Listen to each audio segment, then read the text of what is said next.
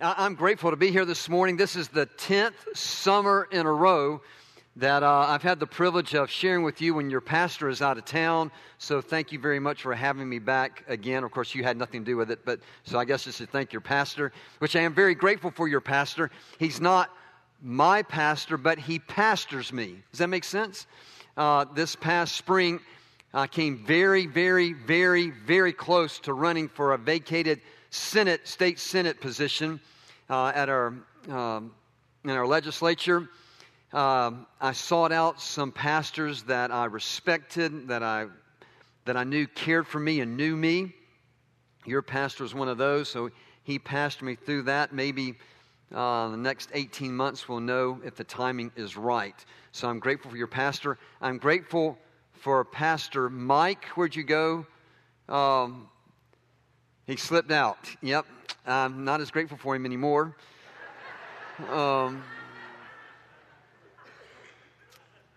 He had a chance to really score high because I was going to ask him if he liked Dr. Dwight Smith or me the best. But we know we'll give him another chance. Maybe he'll come back in after his coffee break or whatever it is. Now, no. When you know somebody, I've known him since 1995. And so to see your pastors long-term running hard after God, I love it, I love it, I love it. I'm going to share this morning from a passage that really impacted my life, particularly last summer. I mean, it was right during when I came here last summer. I did not realize how much it was going to impact me. And so now I can share it with some perspective. It's from Acts chapter 8. So if you have your Bibles, have your phones, if you'll be turning there or scrolling there, let me read this passage. And from it, we're going to look at five principles that will help us be more effective at reaching people with the good news of Jesus Christ. And my title for this is Get Up and Go. Get up and go. And you'll see why as we read. Let's begin with verse 29. 29. Then the Spirit said to Philip, go up, or rather, get up, right? Go up and join this chariot. So Philip ran up and heard the person in the chariot reading. He was reading Isaiah the prophet, and he said, do you understand what you're reading? And the Ethiopian said, well, how could I understand unless someone guides me? And he invited Philip to come up and sit with him. Now, the passage of Scripture which he was reading was this. It was from Isaiah. He was led as a sheep to slaughter, and as a lamb before its shearer is silent, so he does not open his mouth. In humiliation his judgment was taken away. Who will relate his generation? For his life is removed from the earth. So the Ethiopian answered Philip and said, please, tell me, of whom does the prophet say this, of himself or someone else?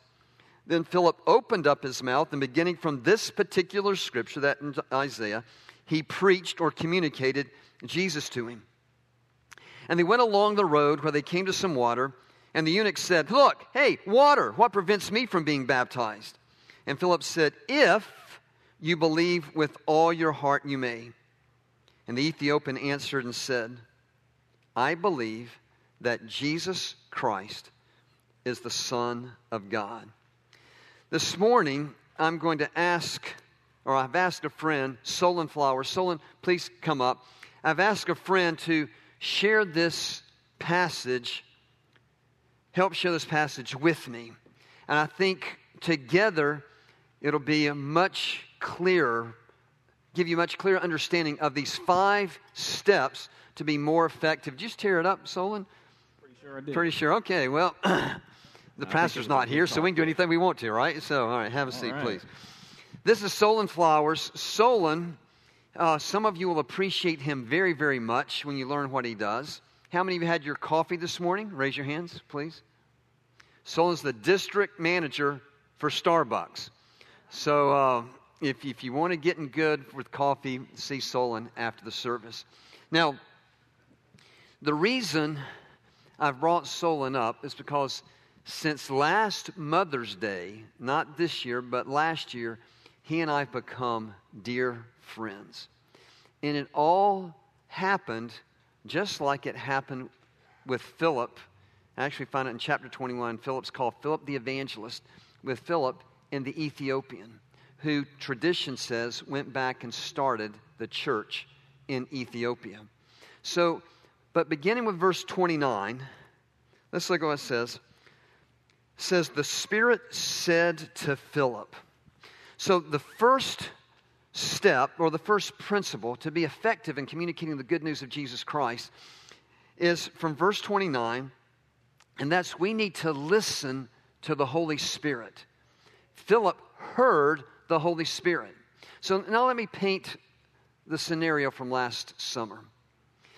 Debbie and I went to church, at our church, and instead of going to the third service that we normally attend, we went to the second service. Now, why is that? Debbie and I are both talkers, and we're often the last people out of church. But it's Mother's Day, and Mother's Day is a big deal with our family. We have 4 children. They're all married. We have 7 8 grandchildren.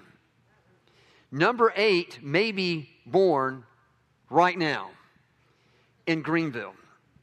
And so I've never been present when any of the grandchildren were born. So I texted Lauren this week and I said, I will tell you exactly when the grandbaby's going to be born. It's going to be between 9 and 12 Sunday morning, because I can't get there. The next time it's going to be born is, if it's not then, is Monday night, because I'll be in Michigan. But it's going to be sometime when I'm gone. They're always born when I'm gone. So Debbie and I go to the second service. And instead of sitting, raise your hand in the red shirt. Right? Yes. That's where we normally sit, except in our church. Second row on the end. Because there are a lot of people, as we leave, we said, let's sit in the back row. But the back row was filled. So we went out the foyer, came in, and sat where that young lady has, raise your hand, right there, raise your hand real high. We sat right there in our church. And it's a contemporary service, so it was all dark inside. The bass is playing. And even though it's dark, I recognize a young professional, and I realize he's African American. It was Solon. Walks by us down the aisle, goes to the third row. Let's see, stripes. You're in the fourth row. You're in the third. You're in the third. He sat right there, maybe on the second chair. Raise your hand. All right, so I'm watching you folks, so raise your hands. All right. He sat right there. What does verse 29 say? The Holy Spirit spoke to Philip. As I'm sitting there and I'm watching him walk up the aisle and watch Solon cut in that third row, as clear as I'm talking to you right now, I believe the Holy Spirit prompted me. I like to use the word impressed me or prompted me. He led me to get up and go invite Solon to come sit with me and Debbie. Now, Solon, what were you doing at church that morning? Going to church. Expound on that, please. No, so the events leading up to that morning had led me to a place where I felt like I needed to go to church. I'll share with you a little bit of backstory. So for the few years leading up to that Mother's Day Sunday, things had been going pretty well in my life for the most part.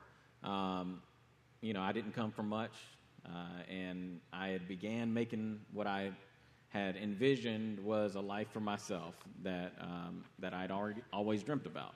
I had the pretty good job for the most part. I had the cars and the house and the wife and the kids, and the finances weren't terrible. There was money coming in. I didn't figure out how to manage it yet, but things were going pretty well. My health was good. There was really not much to complain about. And then leading up to that Mother's Day Sunday, few months prior to, I found the circumstances that I had built for myself, I found them crumbling, for lack of better words. Because of the works that I had done, I had found myself in a really low, lost, desolate type of a place, with little hope, feeling totally full of shame and guilt. Found myself feeling like there was no reason for anybody to love me or want me. And so everything that I just told you about building literally was coming crashing down. My health was deteriorating. My family, my wife and I, our marriage had fallen apart to the point where we had totally separated and had began the divorce process. And my children, the effects on them was beginning to show its ugly face, and work didn't feel right. Finances were getting worse, and I just looked up and said, "This is not what I dreamed of." Everything that I thought I had built, like I said, that beautiful dream was just crashing. And so the night prior to Mother's Day, I guess I had the realization that I was going to be spending this Mother's Day alone without my children, without my wife, and it was saddening, to say the least. And so I found myself just crying out to God, trying to figure out why He would allow this to happen. That was what in my mind, that's what I felt. God, why would you let this happen? How did I get here? I mean, I guess I was running so fast, I didn't even understand how I got there. How did I get here? And looking at the effects that the poor decisions that I had made in my life, looking at the effects of those decisions, I really felt like I was just more of a burden than anything to my family. And I don't know if anybody's ever struggled with depression or anything like that, but no one can tell you that that's not real in the moment or wherever you may be in that. And I just felt like life wasn't worth living, so I decided that I was no longer going to burden my family or friends, and I was just going to end my life, and that was the best scenario that I could come up with. And so, you're catching that, right? You're hearing what he's saying. To make a long story a little bit shorter, I decided that evening when I went back in the house that I was going to prepare for that, and not to be too morbid here, but I loaded my handgun and decided that what I was doing was real. And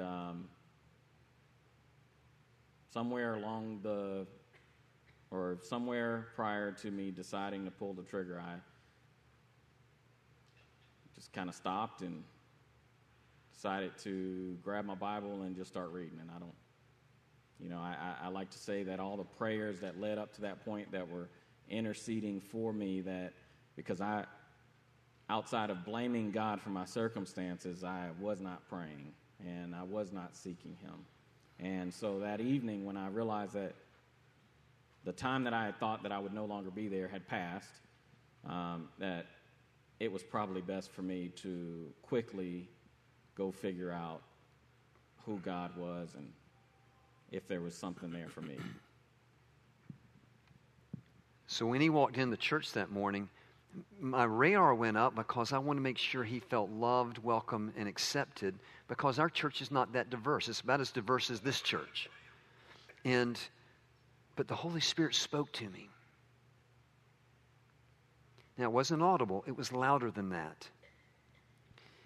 And the impression was to get up and go invite him to come back and sit with me and Debbie. Now, how many of you, like me, I'm going to raise my hand first, the Holy Spirit prompts you to do something, but you ignore the prompting? Anybody? Raise your hands if, okay. So, but this time, I'm so glad to say I obeyed. Look at verse 30. Philip didn't just hear the Spirit. Philip obeyed the Spirit. He had to get up and go. He got up out of his, well, he was just walking. He got out of his walk, and it says he ran up to the chariot. Well, praise God, I turned to Debbie, my wife, and I said, sweetheart, I'll be right back. I got up out of my seat, went behind that last row, came up the side, right where you are, and I stepped in, and I put my arm around Solon. And I said, I don't know if you're a first-time visitor or a long-term member, but if you're by yourself this morning, I would love for you to come back and sit with me and Debbie. And I started snickering because I'm thinking, man, he's on the third row. Why am I bringing him back all the way to the last row? You know, I mean, it's probably not a really good influence on him. So, Solon, what did you think when some stranger, by the way, he looked at me with a real strange look, but what did you think when some stranger put his arm around you and invited you to come back to the last row? So first and foremost, I hope y'all continue to invite Dr. Jones back to teach you about evangelism. Just don't let him lead an ushering class. Like, hey, what do you do as the welcoming committee? Take everybody to the back. Don't take them to the front. Anyways, no.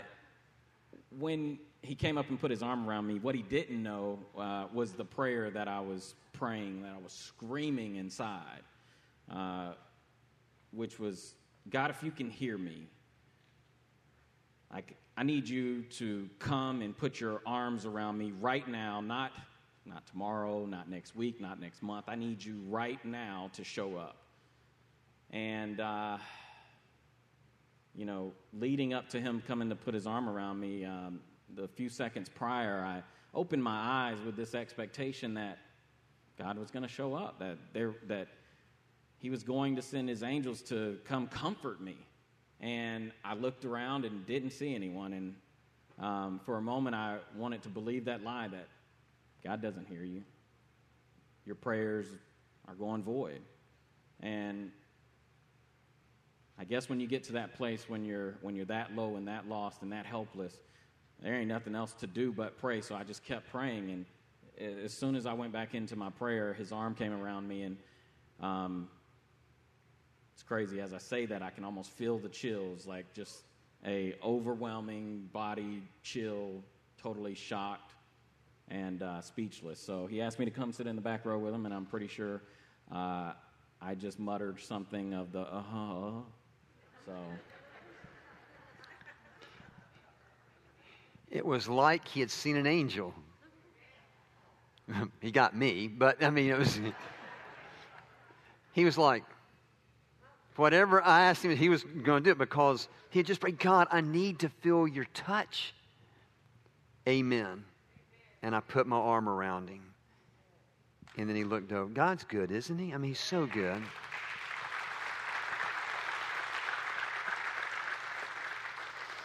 Well, we went back to our spot, and second song, he's telling me he came to church that morning to give his whole life to Jesus. His life was falling apart. He'd never see his three precious girls again or his sweet wife. And I said, we need to get together for lunch.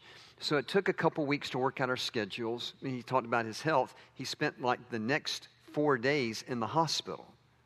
And it was just all the stress that he was going through, the depression and the horrible thoughts of ending it all. And so we finally got together. It was June the 2nd. We met at a restaurant. And often, like that person you prayed for this morning, when Pastor Mike said, pray for somebody, your friends that doesn't know Jesus. A lot of times we're afraid when that Holy Spirit's prompting comes, we're afraid to obey it because we're afraid we don't know what to say. Well, the pressure's not on us doing the talking. All we have to do is ask questions. Look at verse 30. So Philip ran up and heard him reading the prophet Isaiah the prophet, and he said, do you understand what you're reading? So really all we have to do is learn to ask questions. And so as we're eating lunch, I asked Solon a question. Do you remember the question I asked you, the difference between this and that? Yeah. You asked me, was I a biblical or a cultural Christian? And that was a really baffling question, to say the least. I had never heard anybody say that. And I've got Dr. Jones, president at the time, former president of CIU, chancellor, and I'm figuring if anybody knows about what it's like to be a Christian, it's got to be this guy. So thinking to myself, I don't know. I guess I'm not good enough. I'm not a good enough Christian now. And immediately I began feeling a bit offended at first, saying, like, I'm not good enough here. And then I realized that what he was saying to me wasn't to offend me. It was really to convict my spirit, to ask myself a question, to figure out if I was self-aware enough to realize if I had a biblical foundation for my Christianity, or if I was just going through the motions, if I was showing up looking good on Sunday morning and then leaving out and living my miserable life again. So there's a difference in religion and a relationship. And cultural Christians have a religion. They go to church. They even pray. They may even read their Bibles. But they don't have the relationship. And there's so many people here in the South that are Christian culturally, but they're not true, genuine followers of Jesus Christ. Do you know anybody like that? Maybe you even prayed for someone like that. Or maybe even the Holy Spirit's giving you a realization right now that may be you. And don't feel ashamed of that. It's like, it's so common here in the South.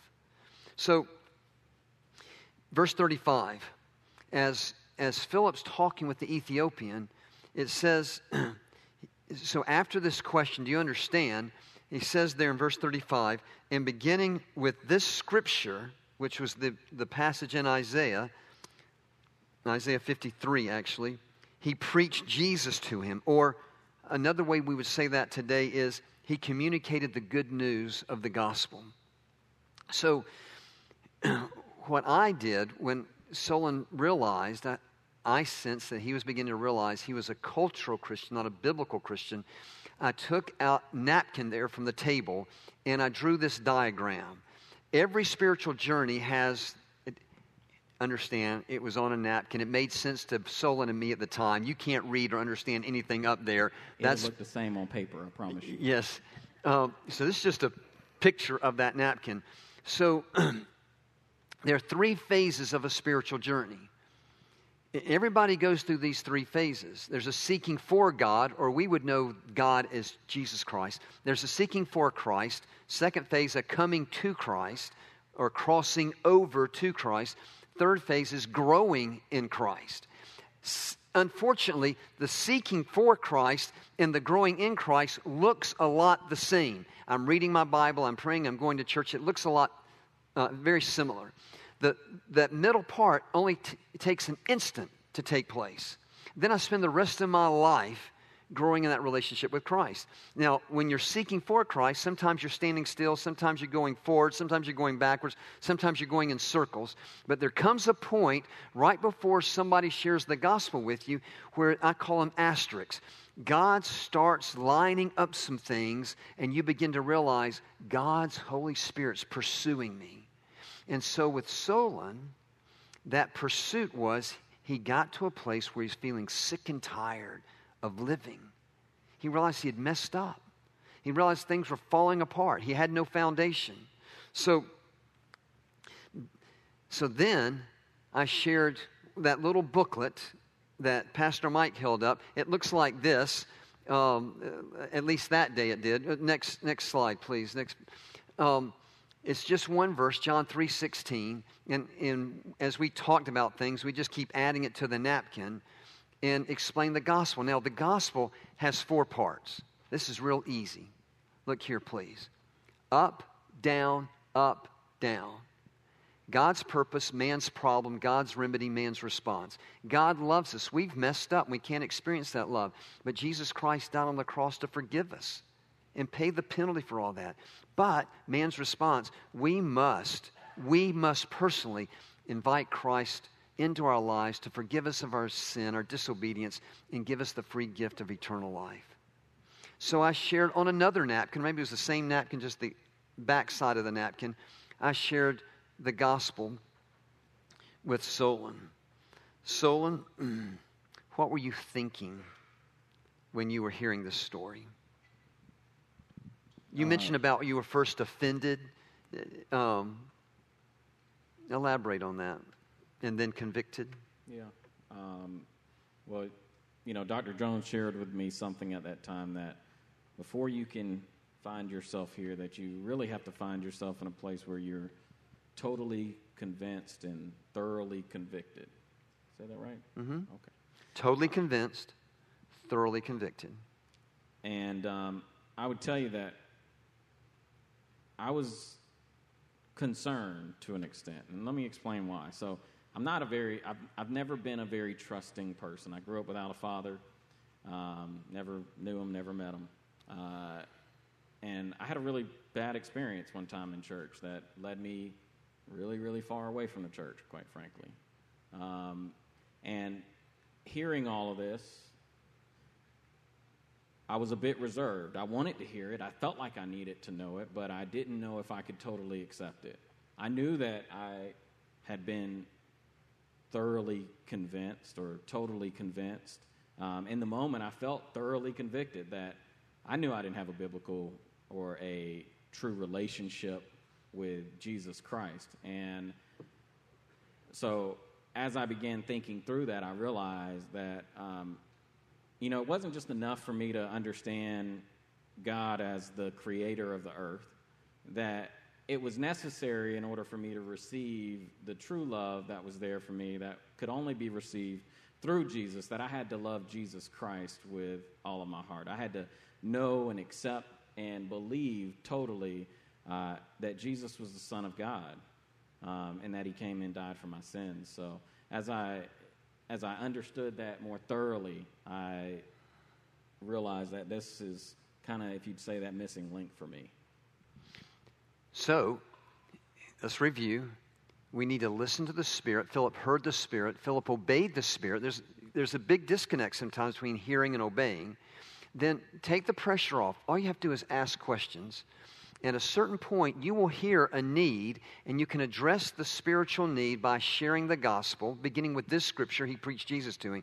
But it comes to a point where you give the invitation, would you like to cross over into a right relationship with God right now?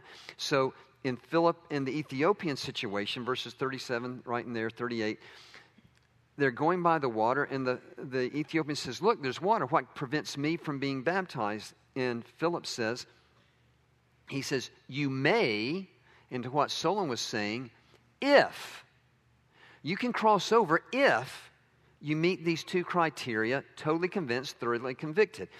I've seen a lot of high school kids on church retreats. They're thoroughly convicted and they respond, but they don't come to Christ until much later because they're not really totally convinced. They don't know who Jesus really is in the story of the gospel. And I've seen a lot of people who are totally convinced, thoroughly convinced, but they're not totally convicted. In other words, they know the story, but they've never realized it applies to them personally. These are usually the churchgoers, and they go through life culturally Christians. So Philip says, you may if you believe with all your heart.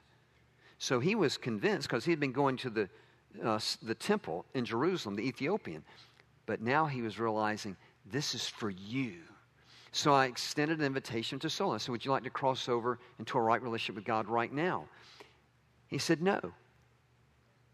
He went home that night, and what happened that night at home? That night I decided that I needed to accept Jesus as my Lord and Savior, that I needed to know more than just having known that God was real, but knowing that I had a Lord that I wanted to serve and worship. So, and after he accepted Christ, he wrote this prayer in his Bible. It's a picture. Read that to us, please, Solon. It's so powerful.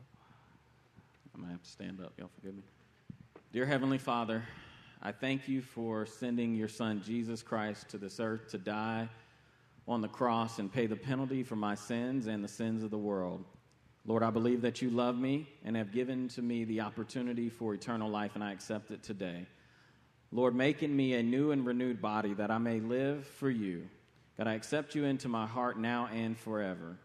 I pray that you teach me to love, teach me to live for you. Lord, I pray that you continue to teach me, provide wisdom, vision, and continue to breathe your grace on me. I love you, Lord, and accept you as my Father. Humbly, with love, in the name of the Son, Jesus, amen. Oh, yes.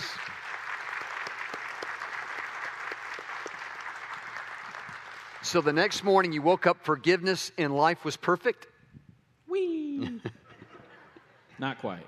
But what I would tell you is there was absolutely a change in my heart. So whereas before I had been longing for fulfillment through things in my life, all kinds of things, right? Cars, money, relationships, all these different things. What I found was an acceptance and a peace and a joy that I had never experienced before. Something that was no longer temporal, but truly for me and was permanent. And that was the change. The change was understanding that while the enemy wanted me to believe that I was a self-made, self-created, look at you guy, you've done it really well, to you were a self-destructed, foolish, unknowing individual, a child that was just lost, and I found that place. So Solon got in a Bible study that I have the privilege of teaching for businessmen, and the last year I've watched him take off in his walk with God. But you're still separated from your wife and 3 girls. At Thanksgiving, 7 months ago, I'm about to sit in my chair. I paid for that chair at my church. You can have that chair at your church, but I paid for mine at my church. And I feel my phone. You guys got some of those folks in this church, don't you? I felt my phone vibrate, and since I'm addicted, the church hadn't started. I snuck a peek, and it was from Solon. It said, "Do you have time? You and Debbie have time to meet at lunch today with me and some special people?" And I leaned over to Deb and I said, "Sweetheart, I wonder if this is Solon's family." And so I texted back and said, "Definitely." So we met at the same restaurant where we talked about the gospel. And I saw his wife, and I since I'm such an encourager, I looked at Solon and I said, "You look like a truck just ran over you." He and his wife had stayed up all night long the night before and had reconciled.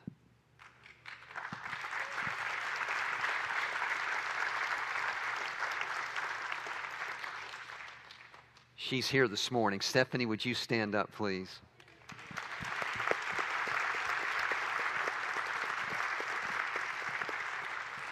I will never forget. It was the 2-year-old Solon, the 9-year-old Stephanie, and the 6-year-old. And as Solon shared the story of how he and Stephanie had reconciled the night before, both the 9-year-old and the 6-year-old had their hands like this on their faces, looking up at their daddy, like he's the most wonderful person in the world.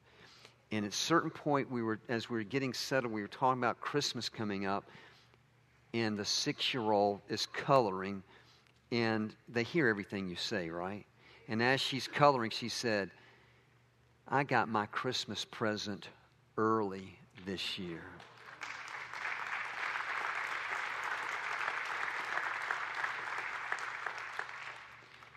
So Solon, we have 2 minutes left. What was it like? Reconcile. I love the tears. Don't get me crying now. It was painful at first because it required me to do something that I'm not very good at, which is listening and obeying. My stubbornness seems to typically want to win out, and I had to battle myself to know and trust and believe that I hadn't gotten to this point on my own, that I hadn't been forgiven and renewed and all of these things on my own, that if I truly trusted and believed in the Lord with all my heart, then I would surrender, just like the song said earlier, I would surrender all things to him. And I decided that I had to surrender my current state in my marriage to him. I knew I couldn't fix it. I mean, there was no fixing it. I tried everything. We spent thousands trying to figure out how to fix it. And when I surrendered it to him, I begged him to show me his will, and I begged him that he would make it undeniably clear and make it bigger than any one man could ever do, so that no one could ever doubt that his power was the only thing that healed and reconciled this marriage. And, and I would share this with you, that through all of that, what I have found and what I didn't realize at first in all of this, right, looking back a year plus now, dating that, I had looked and I saw that all that had happened in my life, and I thought, how awesome that although I never knew an earthly father, that I had this heavenly Father that loved me so much that he would do all of this for me, that he would send his son to die on the cross, give his life for someone as messed up as me. And what I realized is it wasn't just for me by any means.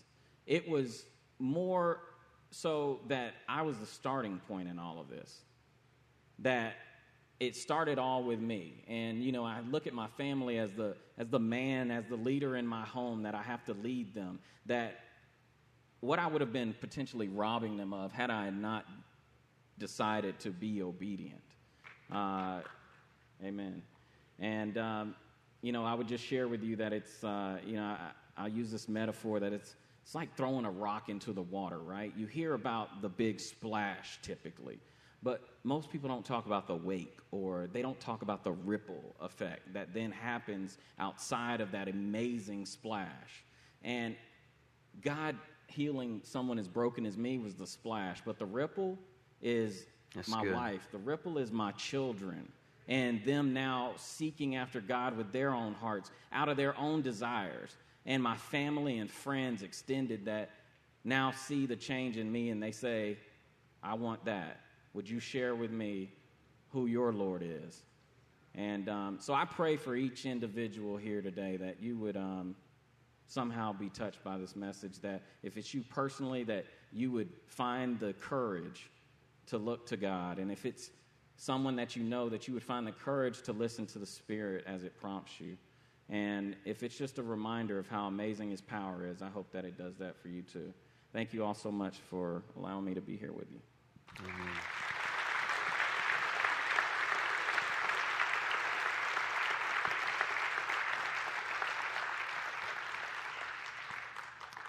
Answer to depression, ultimately it's Jesus.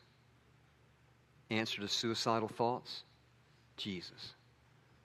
Broken marriages and families, ultimately it's Jesus. Now, counselors help. Don't get me wrong. Ultimately it's Jesus. The answer to cultural religion that does not satisfy, it's Jesus. May it ripple out as we listen. Philip heard the Spirit. As we obey, he ran. Take the pressure off. Just ask questions. At a certain point, you'll know it's time to explain, communicate, beginning with this scripture, this situation. He preached Jesus to him.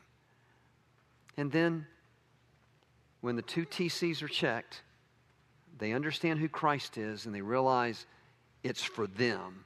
This is him. This is them.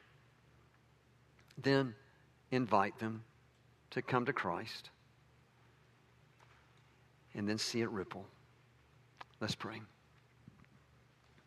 Father God, thank you for what you've done in Solon's life and what you've done in our lives and what you're going to do in lives of others to come. Father God, thank you that you change things from the inside out, religion from the outside in, but a relationship does it from the inside out. Lord, may this church, Calvary Chapel, impact Lexington, Columbia, South Carolina, and the world as they seek to communicate the good news of your Son, Jesus. In his name we pray. Amen.